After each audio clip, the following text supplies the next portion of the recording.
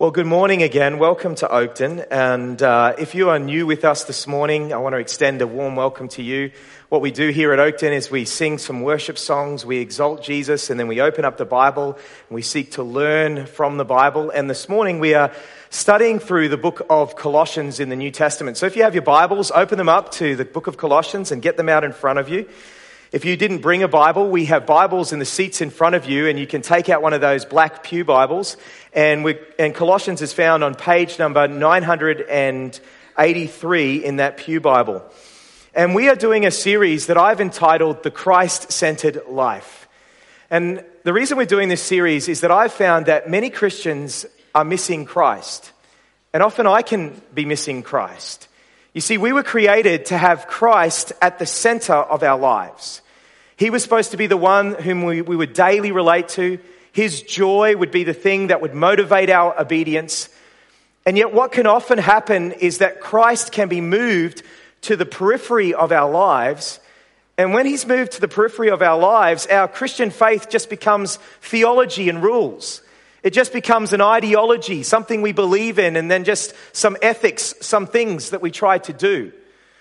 And so what we're doing is we're studying this book of Colossians to find some principles, and so far we've seen two principles so far, to look for principles for how we can live our lives in more of a Christ-centered way. In the very first week, we looked at verses 3 to 14. And we saw in those verses that a Christ-centered life is a prayer-centered life. If you're going to live a Christ-centered life, you need to be a person devoted to prayer. You need to be someone who's every day, who's communing with God in prayer. And then last week we saw verses 15 to 23. And we saw that the Apostle Paul, he quotes this hymn from the first church, from the early church. And it's a hymn about the supremacy of Christ. And last week it was really quite awkward as I got you to underline verse 18, as watched as most of you didn't, but I got you to try and underline verse 18 in your Bibles, where it says, in all things Christ might be preeminent. Because of the supremacy of Christ, he needs to be preeminent in our lives. He needs to be the first thing in our lives, first in our marriages, first in our finances, first in our dating relationships, first in every part of our lives. And this morning we are moving on, and we're going to be looking at verses 24 to chapter 2 and verse 7. And whereas in verses 15 to verse 23, Paul talked about the supremacy of Christ, from verses 24 to chapter 2, verse 7, Paul is going to speak about the sufficiency of Christ. So he's just spoken about the supremacy of Christ. Now he's going to speak about the sufficiency of Christ. And yet it's really ironic the way he begins in verse 24. Remember, I just said he's speaking about the sufficiency of Christ. And look how he begins in verse 24. Look down in your Bibles. He begins this way. Now I rejoice in my suffering for your sake, and in my flesh I am filling up what is lacking in Christ's afflictions for the sake of his body, that is the church. I'm filling up in my flesh what is lacking in Christ's afflictions. I just said that he's going to speak about the sufficiency of Christ, and yet here he says, I'm filling up in my flesh what is lacking in Christ's afflictions. Now, if you really want to send fear into the heart of a preacher or a biblical interpreter, ask them what verse 24 means, because it's a very difficult verse to interpret. What does Paul mean when he says, I am filling up in my flesh what is lacking in Christ's afflictions? Well, the term Christ's afflictions there, that can't be referring to the atoning work of Christ. I mean, on the cross, Jesus said, it is finished. That's a bit better. It is finished. The debt has been paid. Christ's work on the cross was sufficient payment for sin. And in context, you'll notice in verse 22, Paul said he's now reconciled in his body of flesh by his death in order to present you holy and blameless and above reproach before him. So there was nothing lacking in Christ's atoning work on our behalf. Then what does he mean by Christ's afflictions here?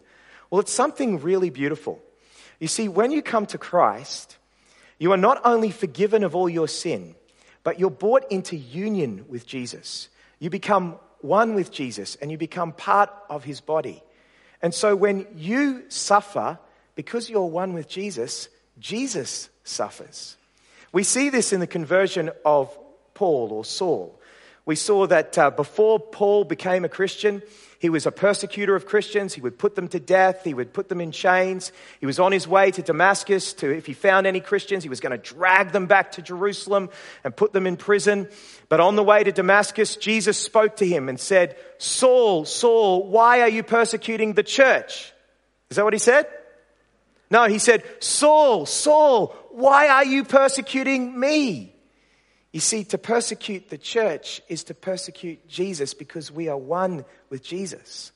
So I think the afflictions of Christ here is the suffering that the church needs to go through in order to present the gospel to the world. And what Paul is saying, I am filling up in my flesh. I am willing to pay the price for the gospel to go to the nations. That's what he's saying. You see, there will always be a price to pay in preaching the gospel. We would like to think in our Western cushy, church, that if we can just present the gospel relevantly enough and clearly enough and compellingly enough, that everyone would accept it and they would accept us. But the Bible teaches something different. Paul says, to some, we are the aroma of life. My wife has this beautiful perfume, and every time I smell it, it's like the aroma of life to me. There'll be times where she will get up early in the morning before me. Not too often, but sometimes she gets out of bed before me. And I'll roll over in my bed and I'll smell her perfume on the pillow, and it's like life to me because it reminds me of her. And what will happen in preaching the gospel is that people will respond to Christ. They will see the beauty of Christ. They'll come to him. And in responding to him, they will receive us and accept us. But Paul not only says we will be the aroma of life, he also says to others we will be the aroma of death. About a year ago, in our home at night, we were going to bed and we heard all this rustling up in the ceiling. And we had a rat problem. We had a rat infestation. And so what I did is I called Damien, and Damien came and he put some rat traps in the ceiling. And then I also went to Bunnings and I got some rat sack and I put it up in the ceiling. And sure enough, a few days later, the rustling in the ceiling stopped. But it was replaced by this awful stench. The smell of dead rat. Have you ever smelled dead rat before? It is disgusting. It is repulsive, isn't it? And, it just was stinking up the whole house. To some, we will be the aroma of life. To others, we will be the aroma of death. When we present Christ, they will be repulsed by him and they'll reject him. And in rejecting him, they may reject us and we may suffer. One of the things that I do is I have a Twitter feed. You can follow me on Twitter if you want. I don't do that many tweets, about once every 6 months. I have an interesting thought. But I follow other people on Twitter. And on Twitter, I was following this pastor, and he had a list of 21 Christians who right at the moment have been killed by ISIS for their faith. There are Christians right at the moment who are filling up in their bodies the suffering that the church must go through to present Christ to the nations. Paul says, "Now I rejoice." I rejoice in my suffering for your sake. And in my flesh, I'm filling up what is lacking in Christ's afflictions for the sake of his body, that is the church, of which I became a minister. He sees himself as a minister of the church according to the stewardship from God that was given to me for you to make the word of God fully known. Paul saw his ministry as a stewardship, as a responsibility that he'd been given by God to be the apostle to the Gentiles, to declare the word of God, to make the word of God fully known. And what was he making known? Look down in verse 26. Paul says, "The mystery hidden for ages and generations, but now revealed to the saints." Now, the term mystery here is a key term in this passage. You're going to see it 3 times in this passage. We'd see it 3 times in this passage. And the reason why Paul is using this term mystery is that this was a term that was used by the Colossian false teachers, by the Colossian heretics. You remember in the very first time I spoke that what was happening in Colossae was these false teachers were coming in and they were teaching against the deity of Christ, and they were teaching that you needed to add something to Jesus. And what they would do is they would come in and they would say, have you heard the mystery? Have you heard the secret yet? Have you heard the secret? Have you heard the mystery? And maybe Paul writes verse 24 because what they were doing is they were coming in and saying, you know, Paul, he's always in prison. He's always suffering. He's always suffering for the gospel. He's always going through hardship. And that is because he doesn't know the mystery. He doesn't know the secret. Do you know the secret yet?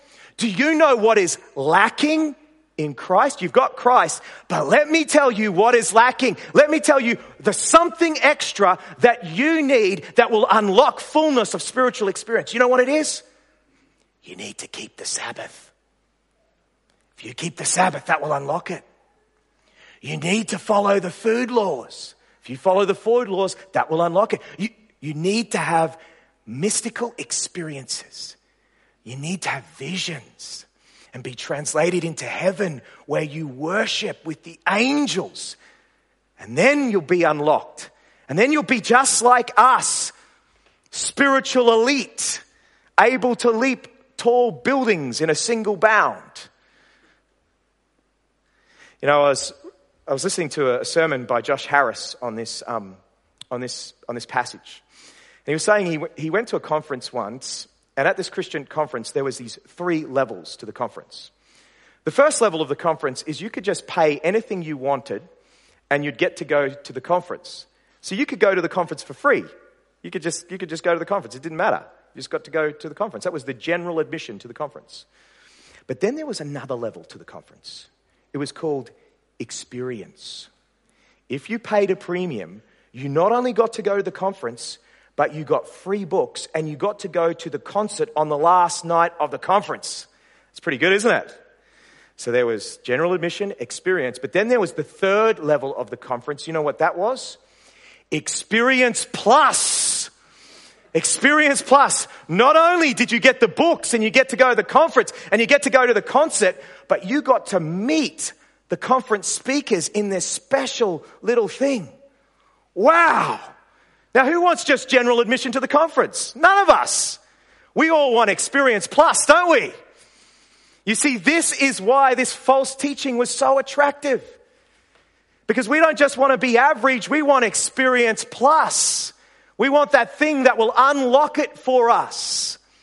Now, notice what Paul says. He says there is a mystery, but notice in verse 26, he says, my job is to make the word of God fully known. And notice that this mystery is revealed to who? To all the saints. All the saints. And what is the mystery? Look down in verse 27. To them, that's all the saints, God chose to make known how great among the Gentiles are the riches of the glory of this mystery. This mystery is a glorious mystery, Paul says. It is a fantastic mystery. Now, when he uses the word mystery, what he is meaning something that in the New Testament is revealed that wasn't revealed in the Old Testament. Now, what is it? Look down in verse 27. The glorious riches of this mystery, which is Christ in you, the hope of glory. You see, what wasn't revealed in the Old Testament was that the Christ, the Messiah, would be in you. In the Old Testament, it was revealed that the Christ would suffer. It was revealed that the Christ would set up his eternal kingdom. But it was not revealed that the Christ would be in you. You see, the mystery isn't religion. The mystery isn't rules. The mystery isn't mystical experiences. The mystery, Paul says, that all the saints have had proclaimed to them is that Christ is in you, the hope of glory. You have sufficiency in Christ. And notice what he says in verse 28. Him we proclaim. That is why we proclaim Christ. You see, Christ is the answer to all of your problems. There are some people here today and you are struggling with loneliness. Guess what the answer is? It isn't religion, it isn't rules, it isn't mystical experience, it is Christ. He is the answer. He will never leave you, he will never forsake you. Some of you here are suffering this morning. You know what the answer is? It isn't rules, it isn't religion, it isn't mystical experiences, it is Christ. He will give you peace and joy in the midst of your suffering. I love what Paul Tripp says. He says, Christianity isn't a system of redemption. Christianity is about a great Redeemer. It's about a person. You see, what we do in our counseling ministry is we don't just take you into a room, try and work out what's wrong with you, and then try and give you some good advice. You know what we do? Is we try and lead you to the great Redeemer. We try and lead you to Jesus, the great healer who can help you. Him we proclaim. Every single Sunday, what you're going to hear from this pulpit is Jesus, Jesus, Jesus, Jesus, Jesus, and more Jesus. If you don't like Jesus, don't come back, because that's what you're going to hear. All right? You're going to hear Jesus, Jesus, Jesus, Jesus, Jesus. Now notice what Paul says in verse 28. He says, him we proclaim, warning who? Everyone. And teaching who? Everyone with all wisdom. It's not just for some spiritual elite. It's for everyone. And what's Paul's goal? That we may present everyone mature in Christ. You see, what has happened in the history of the church is we are always trying to set up different levels of Christianity. That you have the average Christians, and then you have this other level of you have the disciples. If you are a Christian, you are a disciple. All right? That's the truth of the Bible. You're a Christian, you're a disciple. We also set it up like this, you know. You have average Christians, and then you have those who are fully consecrated to Christ. Rubbish! Jesus said, if anyone wants to follow me, if you want to follow me, you know what the cost is? You need to, what is it? Take up your cross and follow me.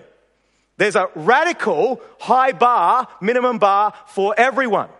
You know, another one is this one, and I don't want to be offensive to anyone who comes from this tradition, but I'm just going to say it, spirit baptism. That there are average Christians and that there are those Christians who have been baptized by the Holy Spirit.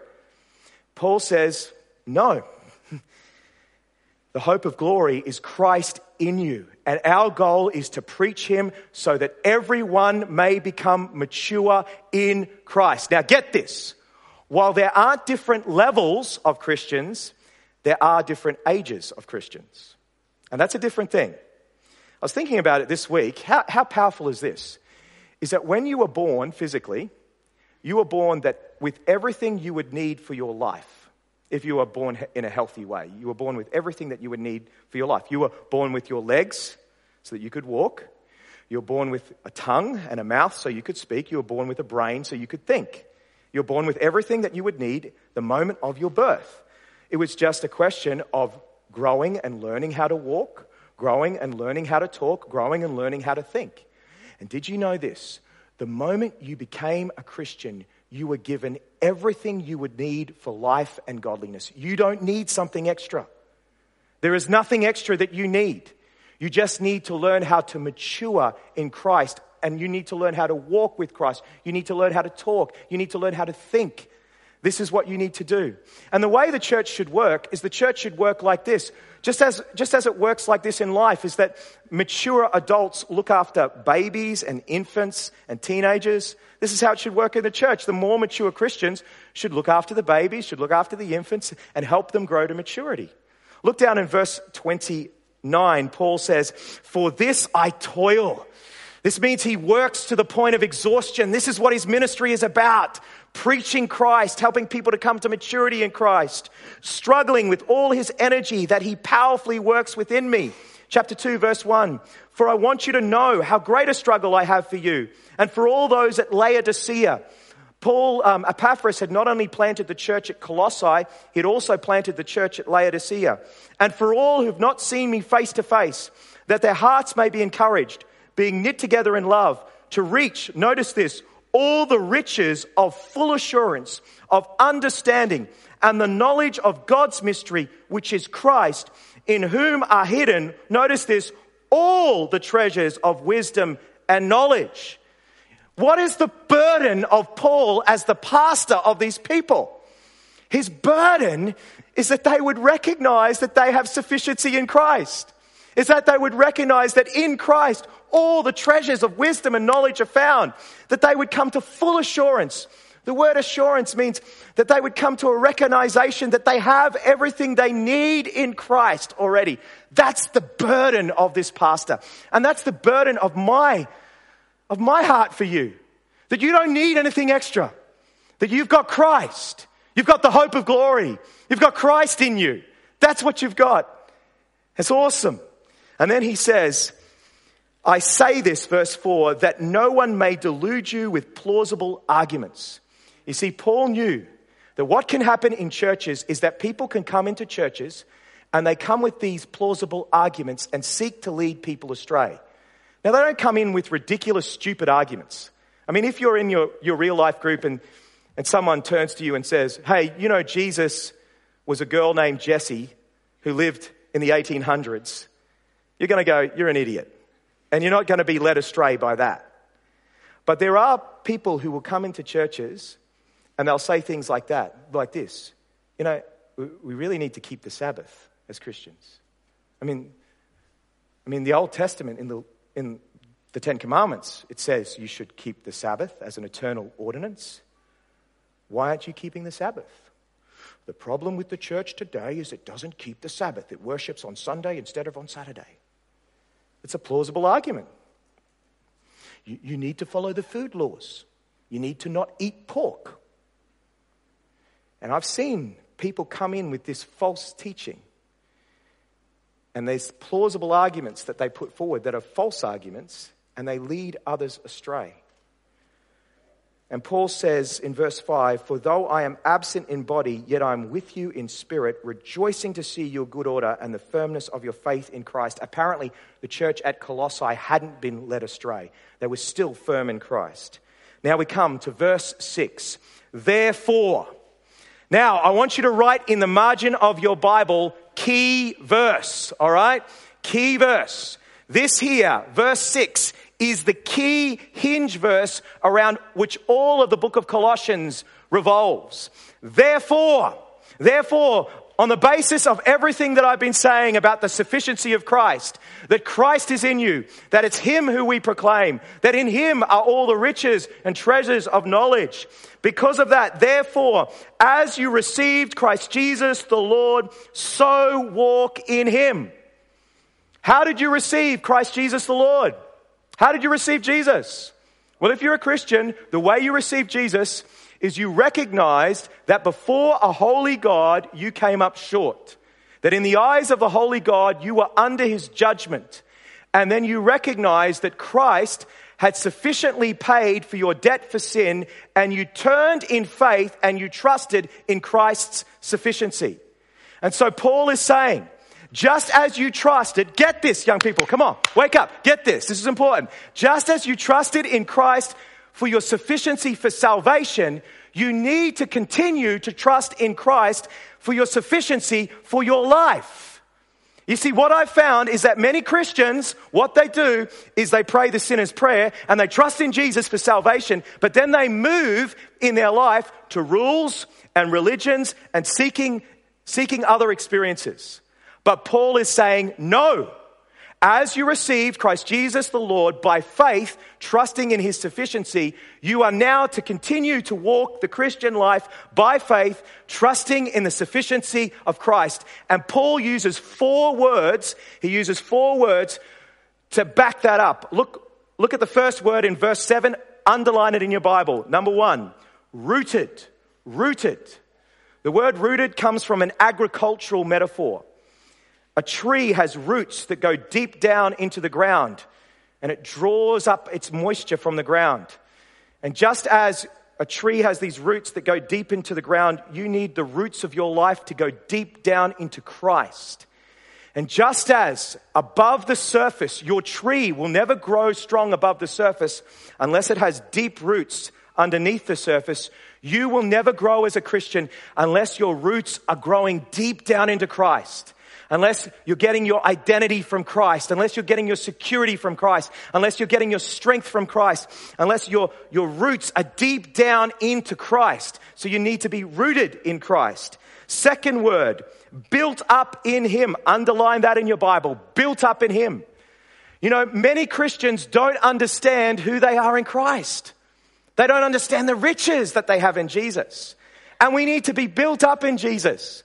We can never hear too much about Jesus and what He's done for us and the greatness of the gifts that He's given us. And we need to be built up in Him if we are going to continue to walk in Him and trust in His sufficiency. Third word, established in the faith just as you were taught. This established is something that is done to you. It's a passive verb. We all need people to establish us in the faith, to teach us the faith. That's why our real life groups are important. That's why if you haven't done the Discovering Faith course, you should do that course in this church so that you can be built up in your faith and you can be established in your faith. And the final word is abounding in thanksgiving. The word abounding, this word, it comes from... it was used of rivers. When rivers were flooded and the water would go over the banks, they would overflow the banks. This is the word that was used. They would overflow or abound over the banks. And so Paul is saying we need to be overflowing with thanksgiving. You know, thanksgiving is so important because when we thank God, we are not focusing on what we lack. We are focusing on what we have, the riches that we have been given. You know, in my prayer life, I used to follow the acts. Do you know what the acts are? Do you know what the acts are? Who here follows the acts in your prayer life? So the first one is A, what's that? Adoration. C is confession. T is thanksgiving. S is supplication or asking God for stuff. And so, but what I found is when I used to follow that, an acronym in my prayer life, what I found is that I would never get past the C, the confession. Because I just get caught up in all my sin and I'm such a sinner that I never get past it. And so what I did, I don't know if you're allowed to do this, but I took the T and I moved it in front of the C. Because in the Psalms, we read this, I will enter His gates with thanksgiving in my heart. I will enter His courts with praise. I will come to God focusing on Him and what He's done for me, abounding in thanksgiving. Robert Murray McCheyne used to say, for every one look at yourself, you need to take 10 looks to Jesus, 10 looks at the cross. You see, and this is my point today. If you want to live the Christ-centered life, who wants to live a Christ-centered life? All right, you want to live a Christ-centered life? Yep, some of you are very timid. But if you want to live a Christ-centered life, principle number 1, it needs to be a prayer-centered life. Principle number 2, you need to put Christ first. Principle number 3, you need to trust Christ for His sufficiency in all things. In all things. The thing that you are dealing with this week in your work, trust Christ. Trust Christ in that. The struggle that you are having this week, trust Christ with that. You know, there's this great Christian from last century called Major Ian Thomas. Major Ian Thomas was a preacher and a pastor. And early on in his life, he found that he was really struggling because he was living his Christian life in his own strength. And he reflected on passages like this one, verse 27, that Christ is in you. Chapter 3, verse 4, Christ, who is my life. Galatians 2, verse 20, it is no longer I who lives, but Christ who lives in me. And do you know what he realized? He realized that while he had trusted in Christ for his salvation, he was not trusting in Christ for his ongoing life. And so he got down on his knee and he said, Jesus, by faith, just as I've received you as my Savior, I now receive you as my life. I want you to live your life in me. It is no longer I who lives, but Christ who lives in me. And Major Ian Thomas, he used to have this saying, it went like this, you can't. He never said you could, but he can. And he always said he would. You know, you can't live the Christian life in your own strength. He never promised that you could live the Christian life in your own strength. But he can, and he always said he would. The great mystery of the Christian faith that's revealed to all the saints is not rules, it's not religion, it's not mystical experiences. It is that Christ is in you, living his life through you. And so the Christian life is a life lived, trusting day by day in the sufficiency of Christ. I struggle with it. You struggle with it. We all struggle with it. But verse 29 should be what we aim for. For this I toil. I work to the point of exhaustion, struggling, hard at times, with all his energy that so powerfully works within me. I don't know. Have you ever experienced the power of God work in your life? Giving you the strength when you're at the bottom? Have you ever experienced God doing things in you, giving you what you need when you just cannot continue? Now, it's been my experience that God has to bring me to the end of myself so that I'll recognize his sufficiency in my life and recognize that the Christian life is about him living his life through me. And I think there's a lot of people in this room, there's nothing what I'm saying this morning is new to you. You've heard this sermon a million times before. But maybe what has happened is Christ is no longer at the center of your life. Christ is no longer the goal. His preeminency in your life is no longer the goal. And Christ is no longer the source. He's no longer the one who you're looking to for sufficiency. And you can't. He never said you could. You won't be able to live the Christian life this week in your own strength. But he can, and he always said he would. He'll live it through you. If by faith you trust him for sufficiency. And it's difficult at times. It's a struggle, as Paul said. It's difficult at times, but it's the way to live the Christian life. It's the way it is. It's the way it is. Father, we come to you. We thank you for your word. We thank you for what it teaches us about Christ. That he is sufficient, not just for our salvation, but he's sufficient for the people who this morning found it hard to get out of bed. He's sufficient for the people who this week found it hard to deal and cope and were overwhelmed with all the things in their life. He's sufficient for the people in this place who are struggling with their singleness. Father, we thank you for Christ. And Lord, I pray that we would all grow to maturity in Christ, that we would learn to trust him in moment by moment, day by day, and that trust would be demonstrated in obedience in our lives. Oh, Father, we need your help in this. We need your help in this. We're so weak. But I pray this morning, Father, that you would speak to people and help them to respond to you and help them to respond to this word in Jesus' name.